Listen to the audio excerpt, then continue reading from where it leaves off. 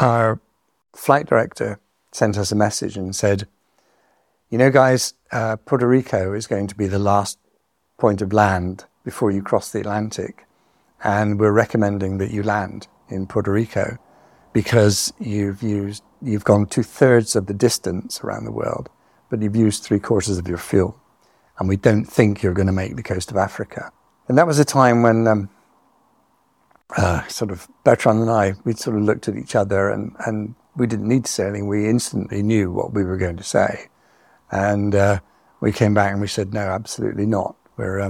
We'd had a message from Dick Rutan, who was a famous American pilot, who'd said, good luck, guys. Just remember, the only sure way to fail is to quit. And that sort of sprang to mind then. And so we said, no, we'll be going out across the Atlantic. From adversity to success, you have control. I'm Harriet Pound, and this is the Inspirability Podcast.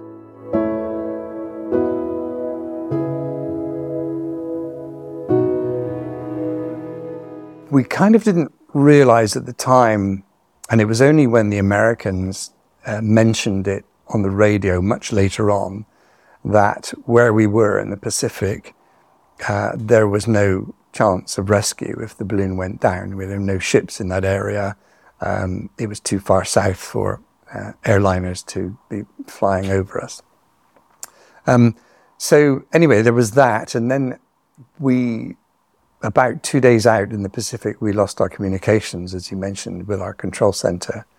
And we had no idea why. It was interesting, though, we'd gone so far south that the comm satellite, which we were using, was actually over the top of us.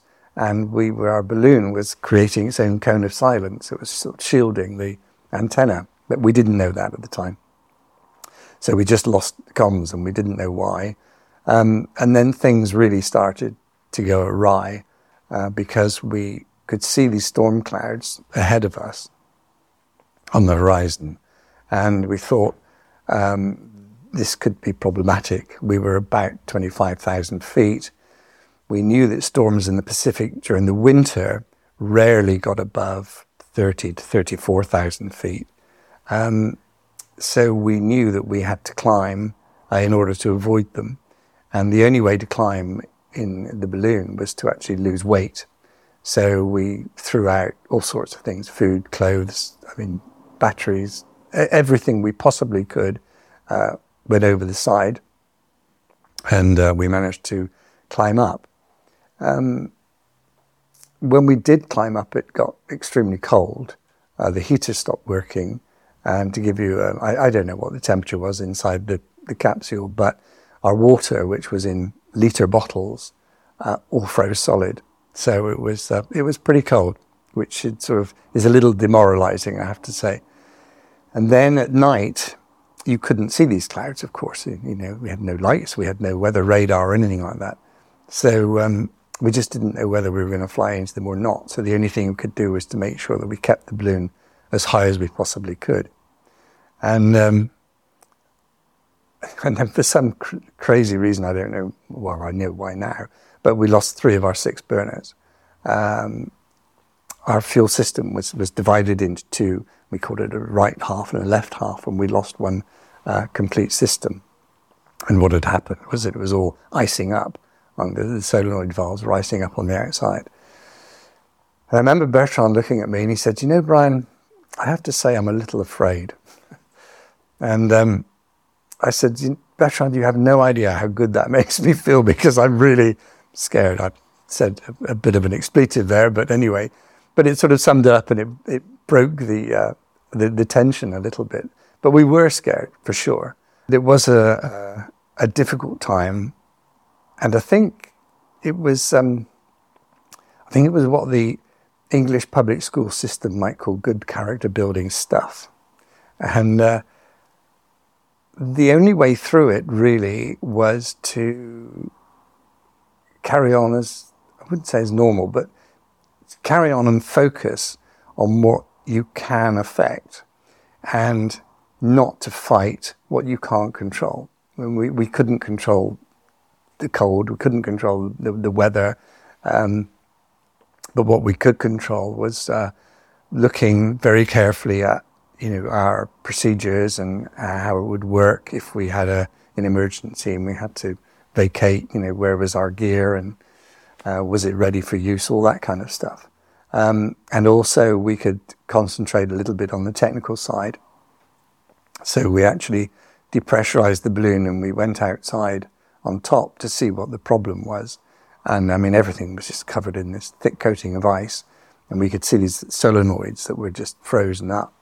So we had actually some hand warmers, it's like skiers have on board, and we cable tied these hand warmers around the solenoids, and we got our burners back. And so that's remarkable ingenuity then, and problem solving. So it was. So we were quite pleased with ourselves that we were able to think clearly and not sort of sink into the veil of despair, which sort of threatened to loom. And I think by supporting each other, by concentrating on what you could control, by trying to be as professional as possible in those circumstances, you kind of come through it. And when you come out the other side, you sort of feel a little bit taller than you were before you went in. So Brian, in terms of that situation you were in then, you're facing fear, anxiety, perhaps uncertainty. What advice would you give as a key message to any of our viewers and listeners facing situations like that of their own, how to work through them? Well, as I said, don't fight what you can't control. You have to try to look at the situation coldly, and you're going to have to deal with it one way or another. So kind of talk to yourself, get on with it, pull your socks up and just do it, because you have no other choice except to panic, and that's probably the very worst thing that could happen. So think about the positives and work towards your goal and what you're trying to achieve, and you will come through it, and you will feel better about it afterwards.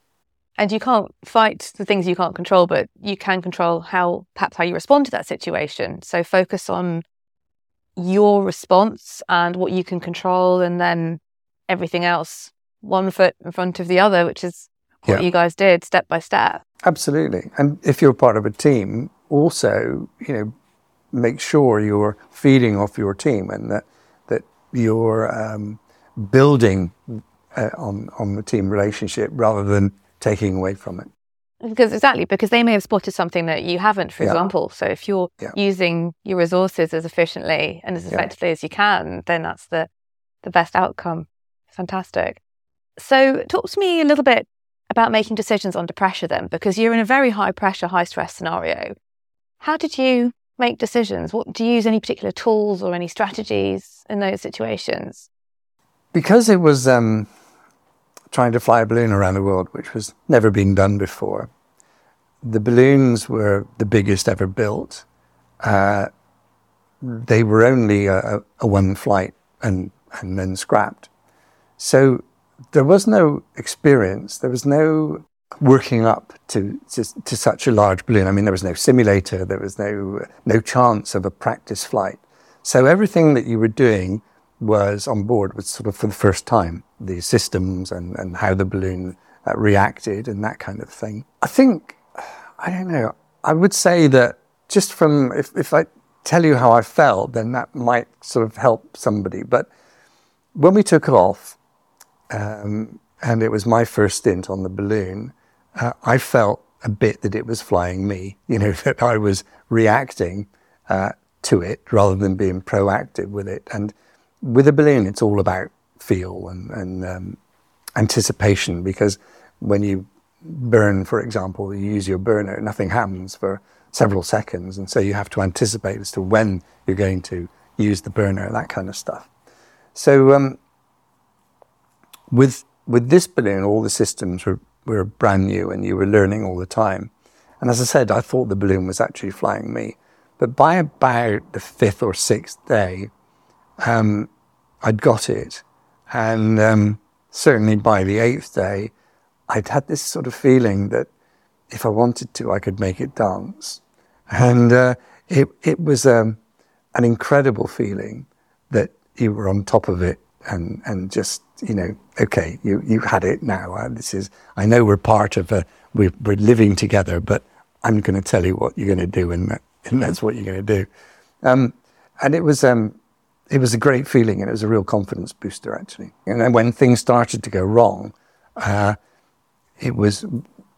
was much more confident than, oh, well, should we try this? No, I'm going to try this and then see what happens, sort of thing. So you equipped yourself with all the skills that you could, yes, essentially, so that you felt as prepared as you could for when things started to go wrong. Yes. Well, fortunately, we had 10 days practicing before it all did start to go wrong, yeah. So after you got the burners back then and you got comms back, what was next? We were just over a week over the Pacific. And we were never really sure that we'd made it until, I suppose, we were south of Hawaii, and it was just extraordinary. And I remember I've got a photograph. Actually, we took a photograph of this cirrus cloud that was forming outside of the balloon, and it was indicative of high winds. And there was a jet stream wind, just as Luke had said, and we hadn't had a jet stream per se before that. The jet stream really is, it's I think categorized as when the wind increases to more than 70 knots. It's a jet stream, but it's more than that, actually. It's like a huge tube of fast-moving air. I mean, we've all seen it on the Met charts. And if you get into it, of course, but it doesn't just go straight to where you want it to go. It kind of meanders around a bit, so you have to sort of live with it, and it's going to take you that way, whether you like it or not. But when we got into the jet stream, we were doing more than 70 knots. It was great. And so that was the time, I think, when we knew we were going to get it across the Pacific. And that was a huge relief. I'd always thought that nobody had flown the Pacific before, and if we could get the balloon across the Pacific, it would be success in my book. That we passed the world record for distance and duration and all that kind of stuff days before. So we had created a magnificent flight, and if we were forced to land once we'd hit the Americas, then I wouldn't have minded too much, because in my book that was success. And we could have another go on Breitling Orbiter 4 maybe. But then, you kind of feel, yep, okay, not cocky, but you feel, yeah, we're across the Pacific, that's the worst bit. And the Atlantic doesn't seem quite as bad. And then sort of fate has a habit of actually saying, and we lost the jet stream wind that had fragmented into sort of like fingers on a hand. And so we were only doing about 40 or 50 knots across the Caribbean over Honduras, and we were kind of being forced down towards the south. And we thought, oh, crumbs. And as we were crossing the Caribbean, it started to get a little bit bumpy. There had been storms in the Caribbean, and the clouds had disappeared, but there was still quite a bit of clear air turbulence over there. And that was quite uncomfortable. And then our flight director sent us a message and said, guys, Puerto Rico is going to be the last point of land before you cross the Atlantic. And we're recommending that you land in Puerto Rico because you've gone 2/3 of the distance around the world, but you've used 3/4 of your fuel.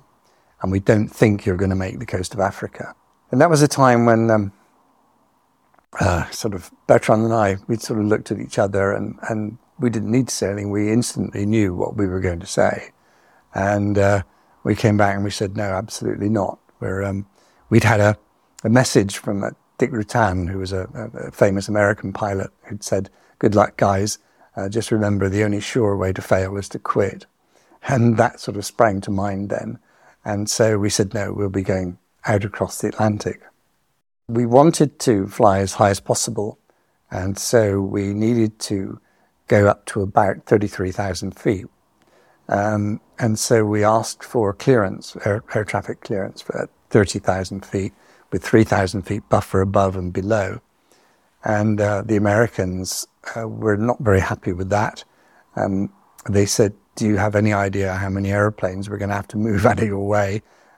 Because they're doing 450 miles an hour and you're doing 50 miles an hour, and you want exactly the same altitude that they do. They said, so I'm sorry, it's just not possible. So our flight director went back to them and said, well, guys, if they don't cross the Atlantic successfully, they're going to go in and they're in your area of operations and you're going to have to rescue them. And by the way, they're on TV quite a bit at the moment, so you may have to make your excuses to why the balloon stopped. Anyway, they thought about it and said, fine, okay, you're clear at 30,000 feet with a 3,000 foot buffer. So off we went across the Atlantic, and it was kind of reminiscent at that point. That decision, as I say, we sort of didn't really need to discuss it.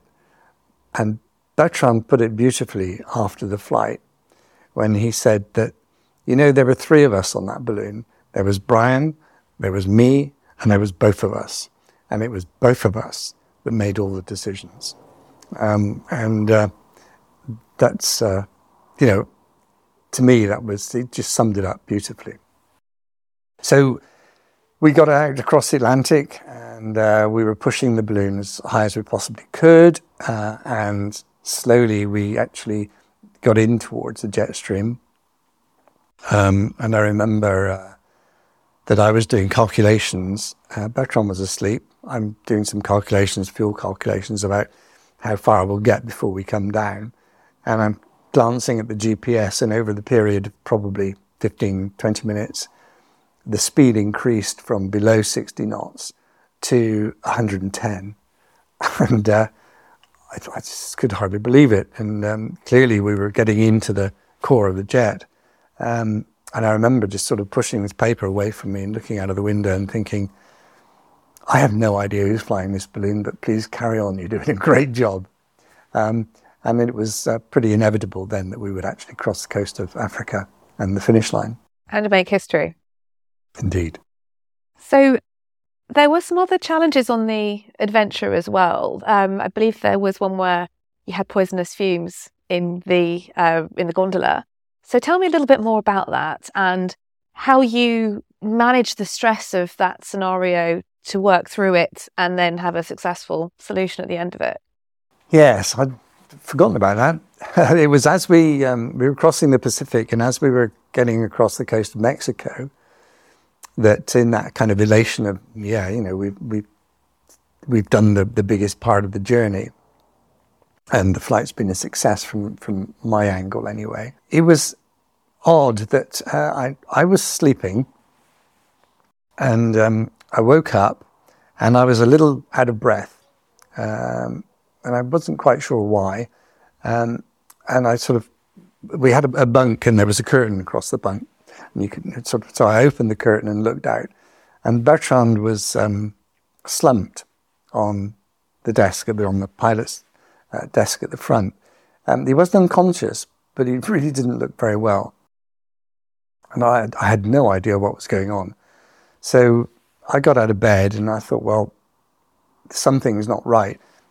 I was a little better off than Bertrand, I have to say, because within the bunk we actually had a little hole in the oxygen pipe, which was feeding oxygen to the flight deck, and it would blow fresh oxygen into the bunk. So the bunk had a little more oxygen than perhaps the front of the capsule.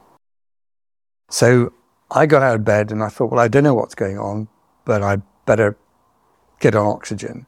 So, and that was instinctive and of course with the training. So the first thing you do is to make sure you can breathe. I couldn't smell any fumes or anything, so I put the oxygen mask on. Got Bertrand, put an oxygen mask on him. So we weren't able to discuss the issue. We had oxygen masks on, but anyway, and because Bertrand was really not with it, and so I suggested he went into the bunk and tried to sleep while I tried to sort out what was what. And I wasn't sure what was going wrong, but clearly something was. the team on the ground, I'd reported the issue, and they were, consulting medical profession. And I decided, well, the only thing that I can do really on board is to change everything connected with the oxygen system. So I changed the filters, and I checked all various things and instruments and that sort of thing. We never really knew what the issue was, except that it righted itself after I changed the filters. And it was only after the flight that the best guess was that basically how we lived on board was that within the atmosphere we simply closed the hatch at low level and trapped the pressure inside. So we didn't have compressors or any pressurization system per se. But we did have a tank of liquid nitrogen, tank of liquid oxygen, so we could replenish the air inside the balloon if we needed to, if we had to depressurize at any point. And we could do that, I think 2, possibly 3 times, but certainly twice. And we'd already done it, of course, at high altitude when we went out to sort out the problems with the solenoids. So I changed the filters, and basically what we did was that we had a lithium hydroxide filter which would filter out the carbon dioxide in the air, and then a carbon filter which would deal with any smells, and then the air would be sucked through here with fans, oxygen added to it, and then would be circulated around the capsule. And we think that the lithium hydroxide filter had a very thin layer of ice on top of it, and it simply stopped working. So it was actually a build-up of carbon dioxide that we were suffering in the capsule. And once we changed the filter, things slowly got back to normal, and we were okay. But it did cause a lot of concern at the time. And there were all sorts of guesses on the ground that it may be pulmonary edema or fumes coming out of the styrene within the capsule itself. So anyway. So talk to me about managing that stressful scenario then, in terms of working through it methodically, and whether there are any key messages that you think maybe our viewers or listeners could take away from that scenario and apply to their own lives. I think from a pilot's perspective, it's really important to recognize hypoxia early. And we all know it as pilots, but of course the first symptom of hypoxia is the fact that you become a little elated and euphoric, if you like. So it's a bit like being drunk. It's not a bad feeling, actually. This wasn't quite the same because we had a build-up of carbon dioxide, which was causing the issue. So once I was on oxygen, and that was the first thing, and it was kind of intuitive. That's the first thing you reach for, is to get an oxygen mask on.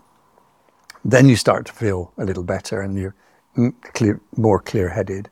And then, of course, you have your compos mentis enough to actually think about the system and go through it. I mean, I was lucky that, in a sense, that I was a project manager before I was asked to be the pilot, because I knew, I think, pretty much every nut and bolt in that thing. I knew the systems inside out. And so it was probably easier for me than it was for Bertrand, because I'd lived with the system since their design. And so it was relatively straightforward to know what to do and in which order to do it. And just do it step by step. And exactly, yes. Yeah, in a logical sequence. You have to think about it, think about the problem, break it down into its constituent parts, and then deal with it in a logical and sensible way, bit by bit. And you can't control what the problem you're faced with, but you can control exactly how you're responding and remaining calm and methodical throughout resolving it.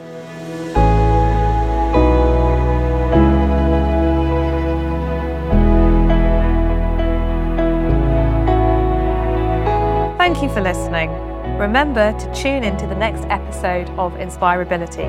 Subscribe to our channel to find all of our previous episodes and new releases.